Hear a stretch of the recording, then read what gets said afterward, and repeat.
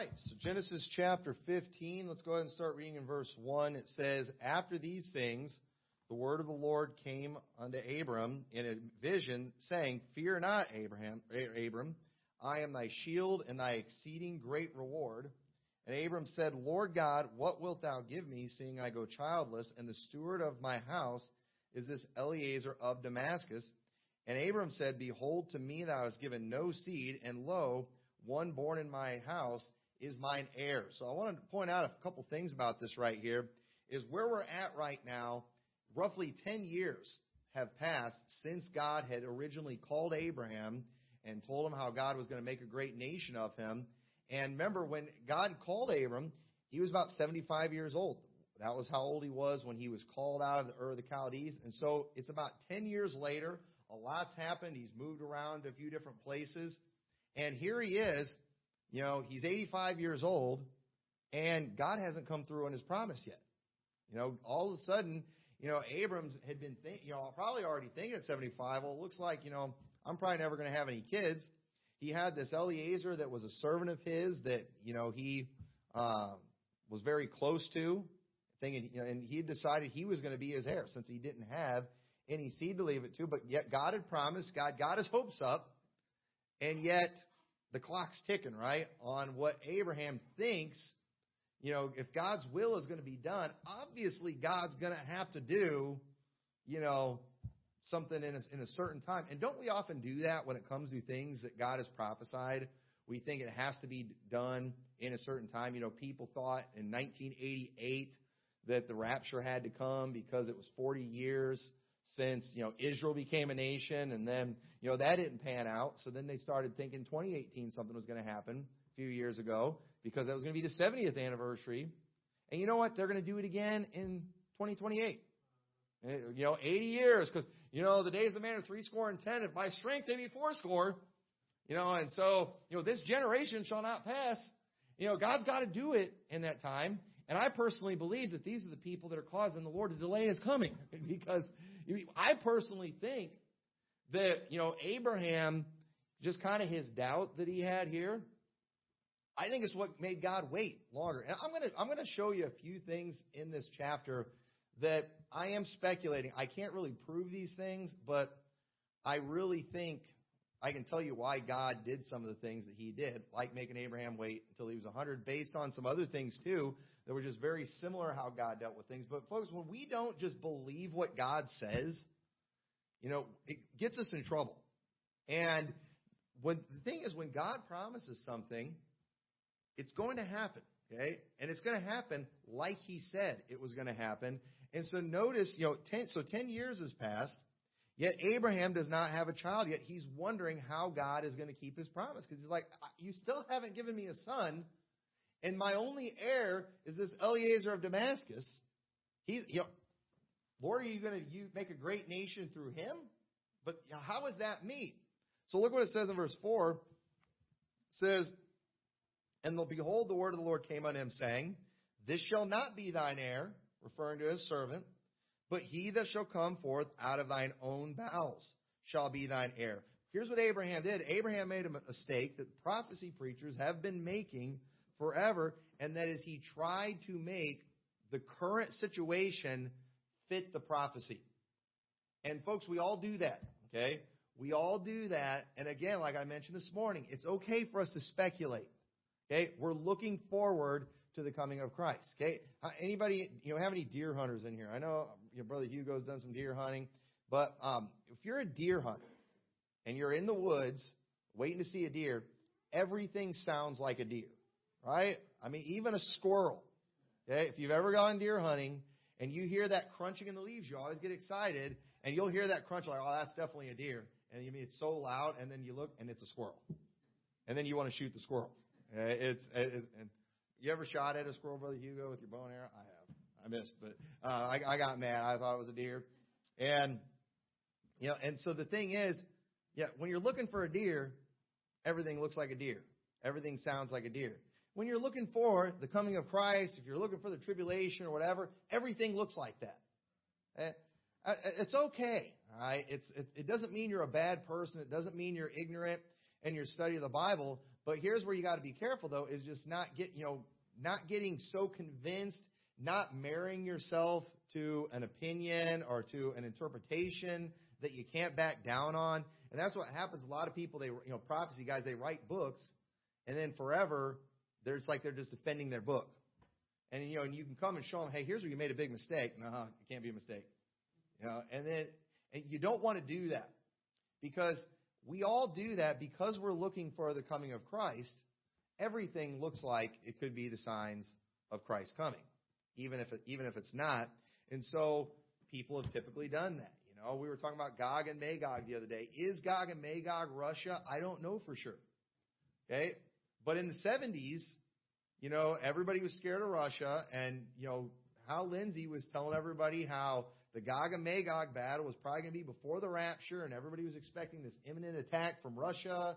And it was just, and so they, was that factually right? It could have been. Or were they just trying to make current events fit Bible prophecy, or their interpretation of Bible prophecy? You got to watch out for that stuff. So, Abraham, he's looking here, and he's trying to defend God, because God's prophesied that God's going to multiply his seed. He's going to make of him a great nation. And here he is, he probably told some people about it. And here he is, 85, still doesn't have any kids. And he's like, hey, Abraham, when's God going to keep that promise? And, well, he's going to keep it. He's just going to do it through my servant. But that's not what God promised. And the preterists have done the same thing, too, over the years. They've decided that, where is the promise of his coming? For since the fathers fell asleep, all things continue as they were. Obviously, he's not coming back. And so what they've done is they've made events in 70 AD, look like the tribulation, when there's so many differences. Because, we know everything in Matthew 24 has to be, fulfilled by, during that generation, because it says this generation shall not pass. Well, are you sure about that? But they've decided that's true. So in order to keep Jesus from looking bad, what have they done? They've made Nero the Antichrist, and they made it, instead of a global thing, just really in Israel and in Jerusalem. And they've just completely butchered the scriptures, trying to make, Bible prophecy fit something. But, as we see time go on, more and more, we're looking at things and saying, I think Revelation is going to play out exactly as it's spelled out in the Bible. How many of you today, the mark of the beast seems a little more real to you today than it did a couple months ago? When you're hearing them talking about all these mandatory vaccines and talking about, these IDs and things to show that you had it and all that stuff, when you see how everybody's, freaking out if you don't go outside and you're not wearing a mask or something like that, because you're dangerous and spreading germs. And, if they could just get a vaccine, well, how are we going to know people got the vaccine? How are we going to know who to run from, who to throw rocks at, and things like that? So, you get a mark on your right hand to your forehead so everybody knows. Well, it's not more real today than ever before. And they're wanting to do these things worldwide. They're talking more about digital currency and one world currency. All these things they're talking about. The preterists have got to be sweating right now and thinking, man, we messed up. Because while we've just butchered the book of Revelation, especially when it comes to the mark of the beast, we're seeing everything play out and get set up for exactly what the futurists have been preaching for years. And folks, it's always the right thing to do to just take God's word for what it says, even if you don't completely understand it. And so Abraham did. It's like he felt like he had to defend God. We don't need to defend God. Okay? God's word's going to come to pass. He is going to prove himself to be true every time. That always ends up being a mistake when we try to make things fit. We don't need to do that. So verse 5 says, and he brought him forth abroad and said, look now toward heaven and tell the stars, if thou be able to number them. And he said unto him, so shall thy seed be. And he believed in the Lord, and he counted it to him for righteousness. Okay, now, I want you to notice a couple things here, all right? Now, this is, kind of a mysterious thing. We were talking about this yesterday. This was brought up, discussing this. But we see here in Genesis 15, God tells him, I'm going to multiply your seed. Now, we know from Galatians that was done through Jesus Christ. Okay, we know that. Indisputable fact, right? But then right here it says, and he counted him for righteousness. I believe this is when Abraham got saved. Okay? Now, and I believe proof of that, go over and turn to Romans chapter 4. Look at Romans chapter 4.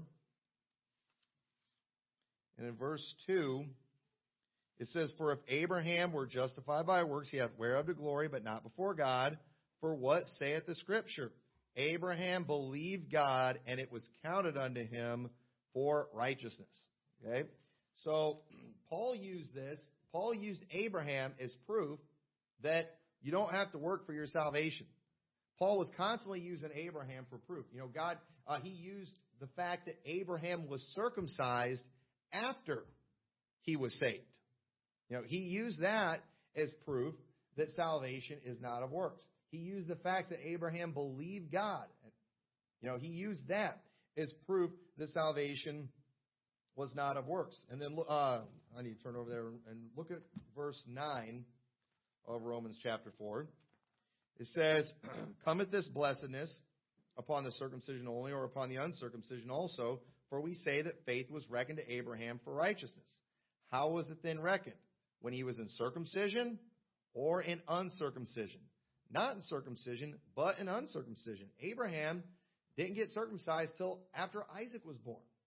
Okay, so we know he was saved before that. In verse 11, he received the sign of circumcision, a seal of the righteousness of faith, which he had, yet being uncircumcised, that he might be the father of all them that believe, though they be not circumcised, that righteousness might be imputed unto them also, and the father of circumcision to them who are not of circumcision, but who also walk in the steps of that faith of our father Abraham, which he had being yet uncircumcised. For the promise that he should be heir of the world was not to Abraham or to his seed through the law, but through the righteousness of faith. Now, folks, you have to go to Romans 4, all right, when you're going to preach about Genesis 15. Genesis 15 and the Abrahamic covenant, people always go here to prove that the land belongs to the Jews. That's where they always go. They go to Genesis 15. Well, why don't we read the commentary? Why don't they ever read the commentary from the New Testament on Genesis 15? Why don't they do that? It would make sense to do that if we need to know how to interpret it, but they want to make it about the Jews because of their bloodline, even though Romans chapter 4, when speaking about this very day, this very covenant, mentions how it's not those who are of the law, but it's those who are of faith. And it says, "For if they which are of the law be heirs, faith is made void, and the promise made of none effect." Okay? The Zionists better hope that they are wrong about the physical people of Israel. If they are right, okay, then they're not saved because faith is no good. Okay? They better, and I understand there's a lot of Baptists that teach salvation by grace through faith. They're right on salvation. They are saved. Okay?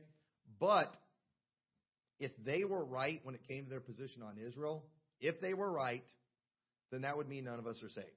It would mean they were not saved. Because that would mean salvation was of the law. Okay? Now, thankfully, I do believe you can be saved and be wrong when it comes to Israel. But at the same time, you're just going to end up looking stupid in the Scriptures if you teach that kind of thing. But it says, "For the law, because the law worketh wrath. For where no law is, there is no transgression. Therefore it is of faith, that it might be by grace to the end of the promise, might be sure to all the seed, not to that only which is of the law, but to that also which is of the faith of Abraham, who is the father of us all. As it is written, I have made thee a father of many nations, before him whom he believed, even God who quickeneth the dead, and calleth those things which be not as though they were, who against hope believed in hope, that he might become the father of many nations, according to that which was spoken, so shall thy seed be." And now we're not going to keep reading on that, but if you read the rest of Romans chapter 4, it shows how after Abraham was saved, he was also a great example of someone whose faith was great. And you may remember, I preached a message a while back you should refer to called A Twofold Child of Abraham, where I talked about how we are the children of Abraham in the fact, if you're just saved, you're a child of Abraham. Because Abraham got saved by believing God, and so he was the father of those who are of faith. But then also, he's the father of those who are of faith because he probably showed the greatest example of faith in God after salvation when he offered up his son Isaac. So God calls us children of Abraham when we believe and when we get saved. In other words, we are a part of that inheritance. We are the children of Abraham. We are the children of God. We are Abraham's seed. But when we act like Abraham, when we have faith like Abraham, we're his children too because of our actions. Okay? And we want to be both. All right? To get to heaven, you only have to be a child of Abraham just by believing like he did. But a twofold child of Abraham, that's somebody who has great faith too. And we ought to all strive for that. We all ought to want to be like Abraham. So refer to that message if you're confused on that. So Paul also used Abraham to teach the same thing to the Galatians, that salvation is not of works. Look what it says in Galatians 3 and verse 6. It says, even as Abraham believed God, and it was counted unto him for righteousness. Know ye therefore that they which are of faith, the same are the children of Abraham. And the scripture, foreseeing that God would justify the heathen through faith, preached before the gospel unto Abraham, saying, in these shall all nations be blessed, so that they which be of faith are blessed with faithful Abraham. So notice how over and over again we see that we're blessed with Abraham. You know, we are children of the covenants and the promises. You know, Abraham, the promises, the covenants that God gave him were by promise. And just like Isaac was a child of the promise, unlike Ishmael, who was of the flesh, we, as Isaac, are the children of promise. Galatians 4:28 spells that out. They who are of the flesh, these are not the children of God. So for people to go to Genesis 15 to prove that the physical seed, you know, the land belongs to them, is just ignorance. It's pure ignorance of Galatians, of the book of Romans. It's just dead wrong. And so this chapter right here is a key chapter when it comes to understanding salvation. The Romans road that we teach. A while back I preached a message, the Romans road in the Old Testament. And I was showing how in Romans it's constantly going back to the Old Testament to prove that salvation is not by the works of the law. It uses the Old Testament, and it usually uses Abraham to prove that salvation, it's by believing only. It's always using Abraham. So the thing is, for people to say that there's faith plus works in the Old Testament, they're completely ignorant. Because they'll say, it's faith without works in this dispensation. But the problem is, when Paul, in this dispensation, was teaching about salvation, he used Genesis to prove the salvation that he was teaching in this dispensation. That tells me salvation has always been the same. Okay? Romans, Paul didn't even though he was writing under the inspiration of the Holy Ghost, he was not just writing a new thing. He was preaching from the Old Testament throughout the entire book of Romans. So it's just insane to teach the things that are being taught about the physical nation of Israel and about salvation and dispensational salvation. It's completely foolish. But let me point out, in fact, this was a question that came up. We've seen two different times in the book of Genesis where Abraham called on the Lord. Okay? And I don't have time really to get into all the significance of that, but did God choose Abraham before Genesis 15? I mean, remember how God called him out of the Ur of the Chaldees? Y'all realize that God chose Abraham before he was saved? Okay, now the Calvinists will have a heyday with that, right?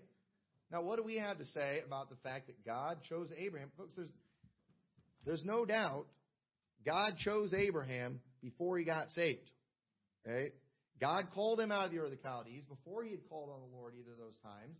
And we see here that Romans uses Genesis 15 to prove salvation is by believing. And so if Abraham gets saved here, when he believes what God tells about how he's going to multiply his seed. See, he didn't believe in Jesus. But wait a minute. How was that fulfilled? How was that promise fulfilled? It was fulfilled through Jesus Christ. So when he believed God's promise, he was believing on Jesus Christ. Y'all understand that? Okay? And you say, no, he's not. Well, then who is God talking about right there? Okay? And if you don't know, go read the book of Galatians, and it's pretty clear. Go read the New Testament. It's pretty clear. Okay? Abraham was believing on Christ. So again, how did Abraham get chosen before he got saved? Well, here's the question. And this is what the Calvinists never want to answer. Chosen for what? Okay? Chosen for what? See, they'll read the word chosen and elect and predestinate and all that, and they will always tell you for salvation. Even though those passages many times are not talking about being chosen for salvation. They're talking about very specific things. Often things that come with salvation, but understand God chose Abraham to be who he would raise up a nation with. Y'all understand that? Okay? God wanted to raise up a nation, and God chose Abraham, and I believe God chose him before he was saved. Okay? Now, we all understand that Israel came from Abraham, but Israel ended up becoming the chosen nation, right? Because even though God chose Abraham, it wasn't Ishmael that became God's people. It wasn't of Esau became God's people. Okay? It was Israel. Okay? It was Jacob, whose name was changed to Israel. Now let me ask you, when Israel was God's people, when Israel was the chosen people, were they all saved? No, they weren't. But were they God's chosen nation? Yes, they were the people that God chose to give his law to. They were the people that God, chose to do all kinds of miracles with. But were they all saved? No. Even Israel, everybody who was a part of Israel, they had to get saved as individuals at some point in their life. Okay, but eventually, Israel, will be saved if they abide not still in unbelief, if they have faith, if they believe God. So it's not weird to think that God chose somebody to do a great work in, that was not saved because, before he was saved.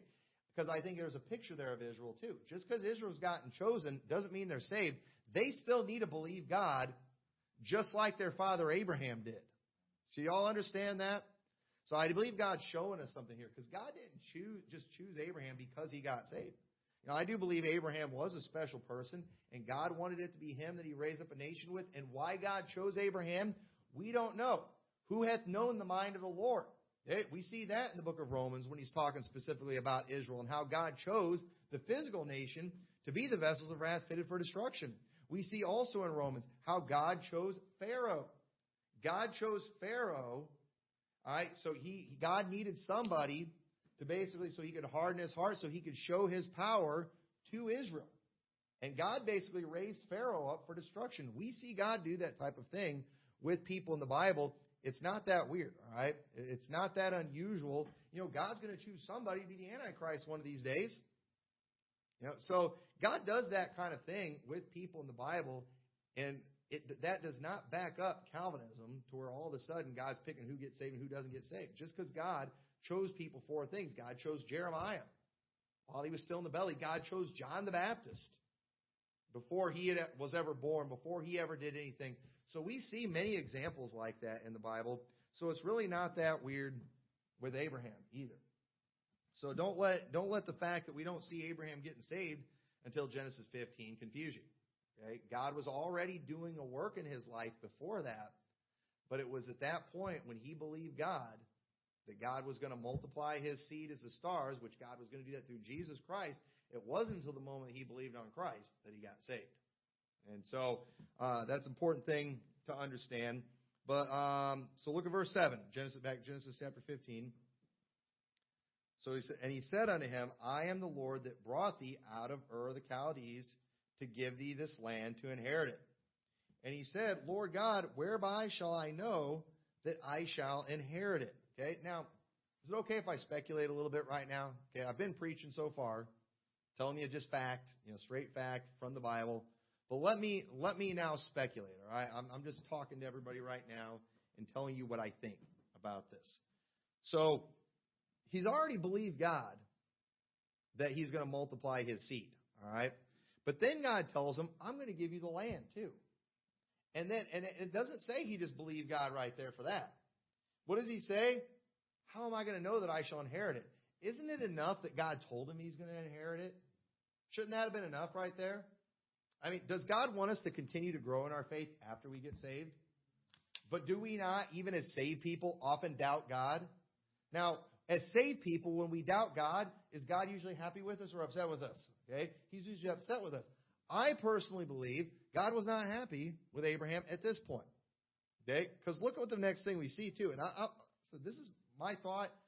You know, if you find something that proves me wrong in the Bible, I won't get mad at you, all right? Or if you just think I don't agree with that, that won't make me mad either. Okay? This is just my thoughts.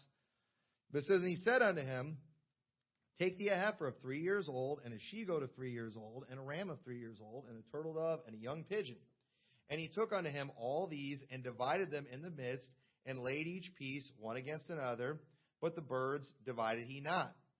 And when the fowls came down upon the carcasses, Abraham drove them away. And when the sun was going down, a deep sleep fell upon Abram, and lo, an horror of great darkness fell upon him. And he said unto Abram, know of a surety that thy seed shall be a stranger in a land that is not theirs, and shall serve them, and they shall afflict them 400 years. And also that nation whom they shall serve will I judge, and afterward shall they come out with great substance. And thou shalt go to thy fathers in peace, and thou shalt be buried in a good old age. But the fourth generation, they shall come hither again, for the iniquity of the Amorites is not yet full. Okay, so notice a couple things here. All of a sudden, out of the blue, before Israel's had a chance to do anything, because they don't exist yet, God told them they're going to be a stranger in Egypt for 400 years. They're going to be afflicted for 400 years. And I'm going to, and now I do believe one of the reasons that God wanted to do what he did here is because God was going to deal with Egypt. They were a wicked nation. Also, he said the iniquity of the Amorites is not yet full. Okay, the Amorites dwelt in that land that God has just promised to Abraham. So God is planning on dealing with these wicked nations through Israel. Okay, God wanted to do a work with Israel to defeat these people, right? To punish the wicked. God wanted to use Israel for that. But it's just kind of interesting how God is putting them in bondage for 400 years when have they really done it? They hadn't done anything. They weren't even born yet. But Abraham, he asked God this question, I think insulted God a little bit when God told him, I'm going to do this, I'm going to give you this land. How do I know I'm going to get it? You say, well, you're kind of jumping to conclusions. You know, why would you assume that? Well, does anybody remember the story of Gideon? We're not going to take time to go read it. Remember when God came to Gideon and God told him he was going to use him to defeat the group escapes Midianites. Yeah, he's going to use him to defeat the Midianites. And what did Gideon do? Okay, Gideon, remember how he put out the fleece? And then God did the miracle where he made the fleece wet and the ground dry. And I might be getting it backwards, the order that he did it. But then God does this miracle as a sign for Gideon. It wasn't enough that God just told Gideon, I'm going to do this. He's like, I need a sign. Okay? And so then God does that sign. Well, okay, I know you did that one sign, but how about you reverse it this time? You know, make the fleece wet and the ground, or dry ground, or the ground wet and the fleece dry. And then God does that too. Say, all right, I'm going to go to battle. Well, then they get ready to go to battle, and he's got 30-some thousand men. And then what does God do? God ends up taking his army down to 300. And after God took Gideon's army down to 300, Gideon didn't ask for any more signs. I personally, this is my opinion, the Bible does not tell us this, but we see in the Bible when people would start asking for signs, God would often make the situation even more impossible. Because God wants faith from people. God wants people to believe him. And I personally believe, it would have been a miracle if Gideon would have defeated the Midianites with 30-some thousand people. But was it not a greater miracle with 300? Either way, it would have been a miracle, but it was a much greater one. And I think God did that because he was looking for signs. And here with Abraham, God tells him something, but now instead of just believing God on that, he wants a sign. And I personally think that that's why God had him go into Egypt for 400 years. Okay? That's my opinion on that, and I could be dead wrong, but folks, was it not amazing what God did and how He brought them out of Egypt? Because bringing them out of Egypt was an impossible task because, one, Egypt was way stronger than they were. They were afflicted greatly. I mean, they had the greatest armies, the greatest chariots. They got backed up into the Red Sea, and God had to part the Red Sea. God had to drown. God had to do everything. What's God doing? He's trying to teach Israel, you can trust me. I can do anything. And so God has them all these things. And folks, we need to understand, if we're going to have this attitude, I don't think God can do things. God's just going to put us in a more difficult, more dire situation so He can prove Himself to us. I'd rather not find myself in those situations. So why don't we just believe God right away with whatever He says? Just believe Him right away. Don't question anything. That way we don't have to find ourselves in a situation where we need great amounts of faith. That's my opinion on what we see happening here. Because watch what happens. All right. And another thing too, another reason and this is for sure why God wanted things to happen the way He did. Because He spelled out the iniquity of the Amorites is not yet full. I want to deal with that nation. Okay. God was planning on dealing with these nations. And people often wonder, too, they'll read these stories about how God would tell them to go in and just, wipe out all these people. Sometimes He even say women and children and animals and everything. And people get real mad. They get real bent out of shape and think, man, God's really mean. Look at all the genocide that we see in the Bible. Why would God do that? Because, it wasn't really their land. The Canaanites had it first. We all think whoever had the land first, that's who it belongs to, right? Okay? And that's why we should all feel guilty as white people for having this land that we stole from the Indians. All right. But at the same time, why did God take the land away from the Amorites and the Canaanites? Because they were wicked. And you know what? It's God that created this earth. And it was God that originally divided the nations too. So it was God that originally gave that land to the Canaanites. But since they were wicked, you know what? God took it away from them. And God destroyed them. And last time I checked, the Indians weren't really serving God,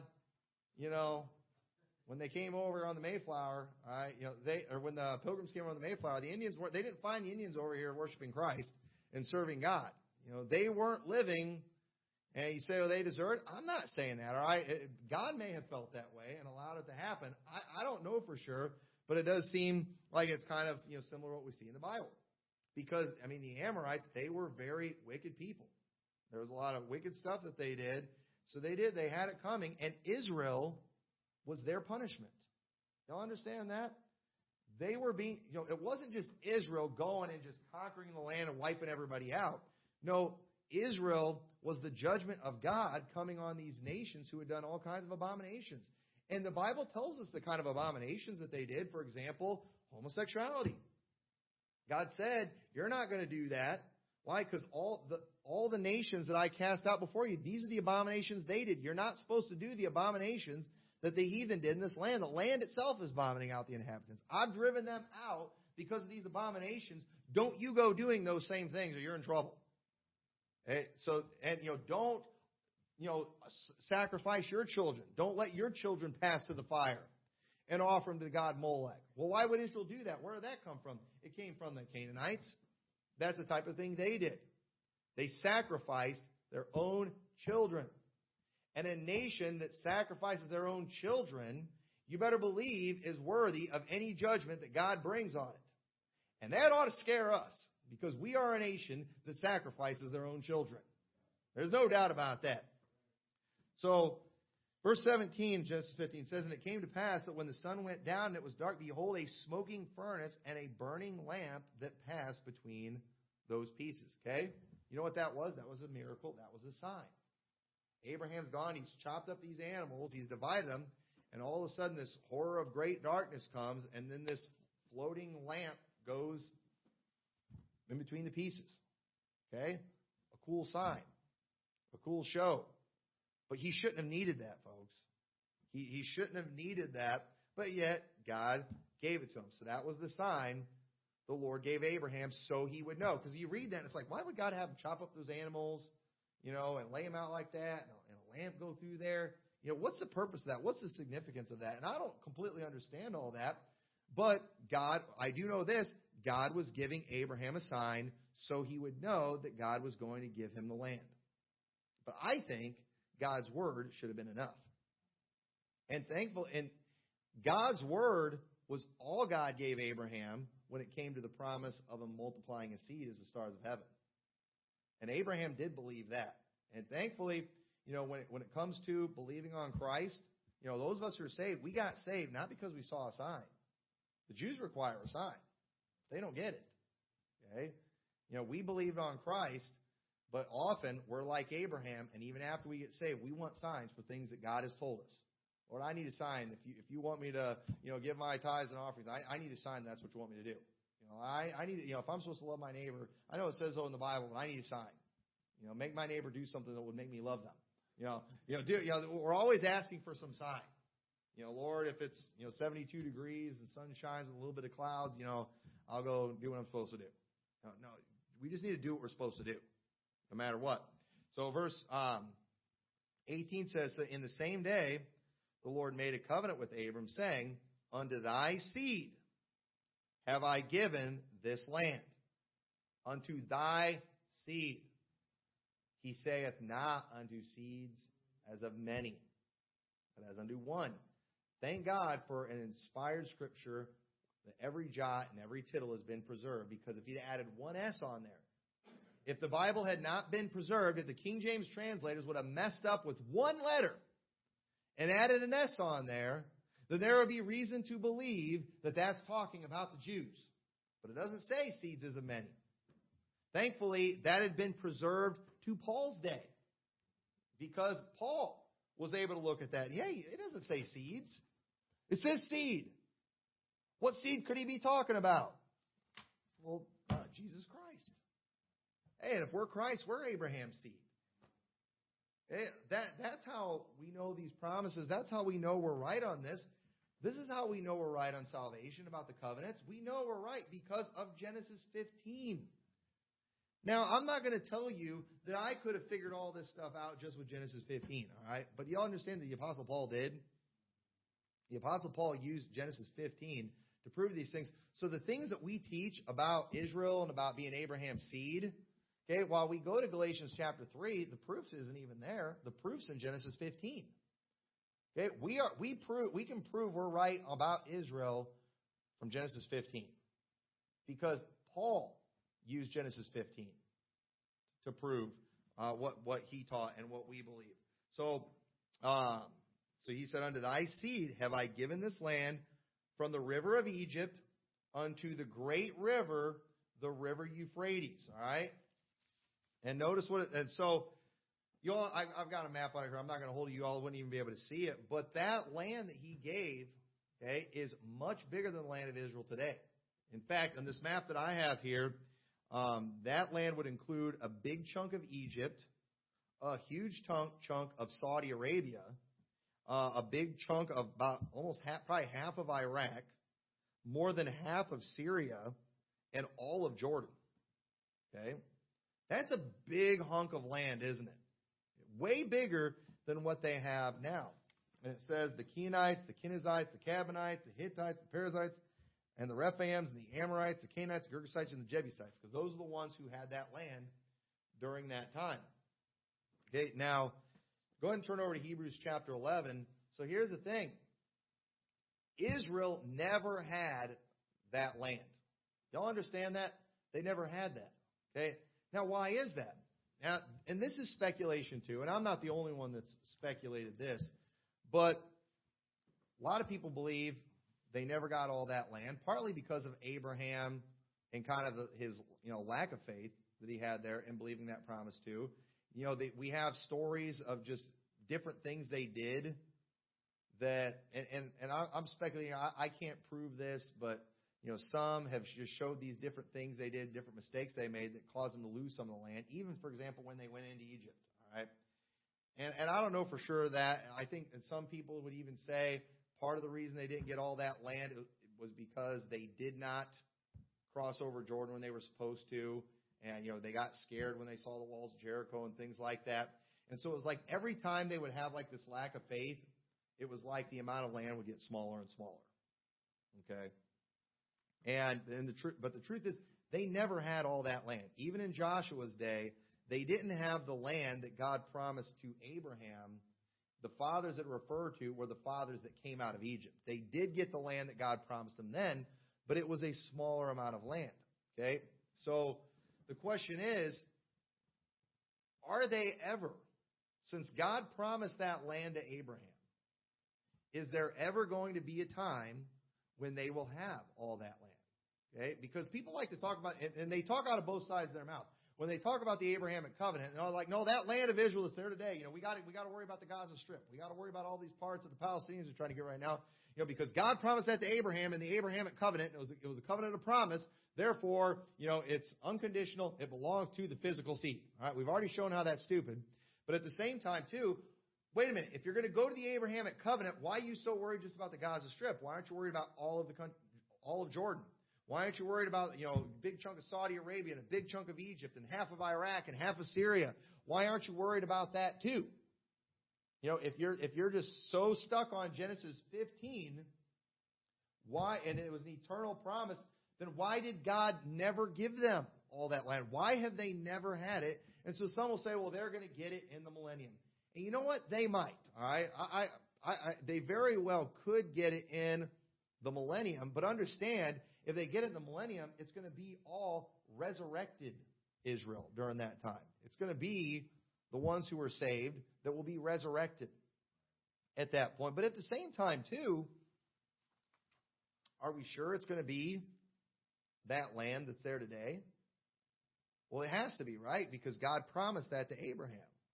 Well, are you sure what God promised to Abraham was a hunk of soil that's over there today? Because, Bill Grady talks about how Israel's married to the dirt over there. That's what he literally teaches. He literally teaches that dirt is like sacred and belongs to Israel. And he even has some dirt from Israel that he was using as an illustration. All right? Well, if they're going to inherit all that dirt, you better make sure that dirt gets back to Israel that you stole from there. That belongs to, folks, realize that is so dumb, all right? But what do I think about this? Well, look what it says in Hebrews 11, verse 13. It says, these all died in faith, not having received the promises, but having seen them afar off, and were persuaded of them, and embraced them, and confessed that they were strangers and pilgrims on earth. And Abraham's one of the people they're talking about here.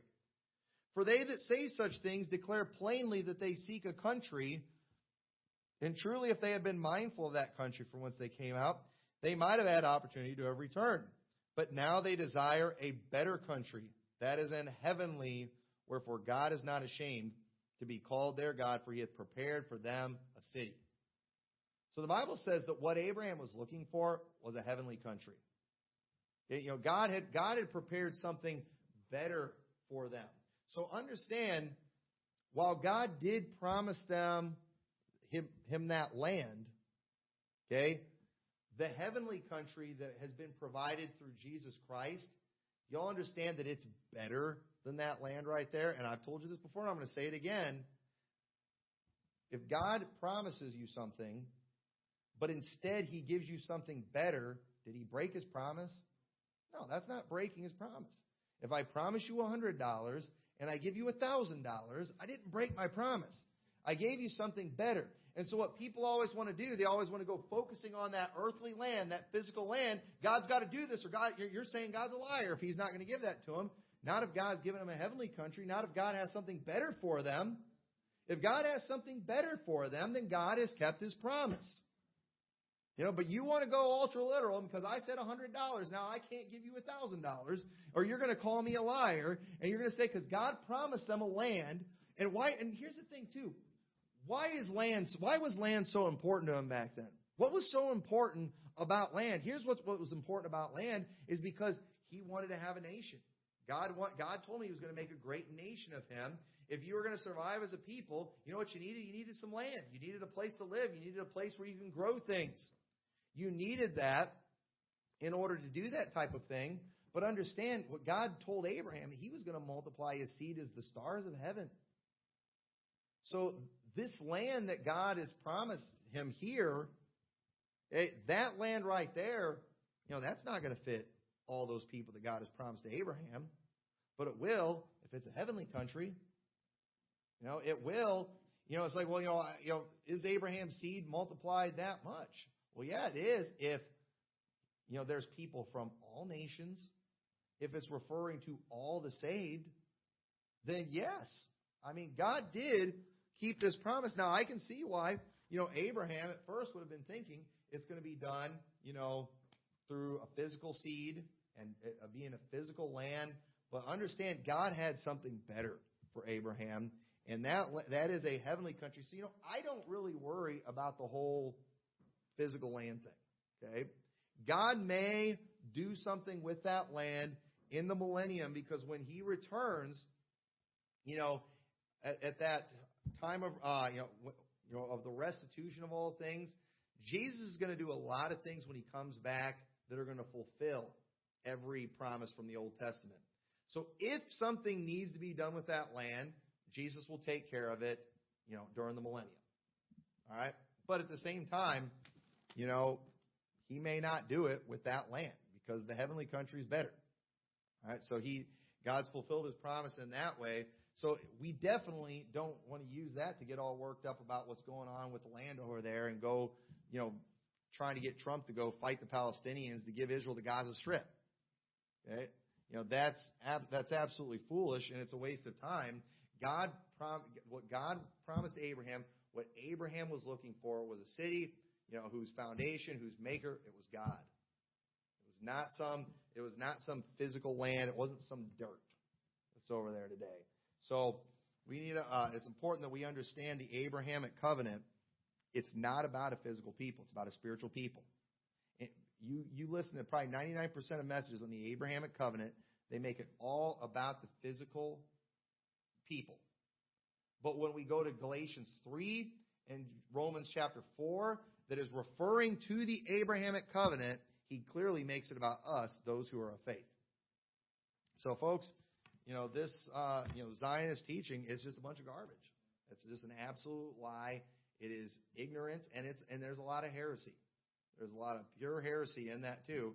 And thank God that these covenants, these promises are for us. These are things that we are looking forward to. I'm looking forward to that heavenly country. I'm looking forward to that same country. All those promises that God gave to Abraham, I'm looking forward to being an inheritor of those promises. You're not a Jew, but I'm Abraham's seed. Why? How did I become Abraham's seed? Because I'm in Christ. Jesus Christ is where it's all at. So let's pray. Dear Lord, thank you so much for your word, dear God. I pray that you'll help us to understand these things, and Lord, help us to be like Abraham and not get caught up in the things of this world, but be looking for that better country, that heavenly country. And I pray you'll help us to show the kind of faith like Abraham did later in his life. And Lord, I pray we won't doubt you when you tell us you're going to do something. Help us just to believe it right away and not go looking for signs. In your name we pray. Amen.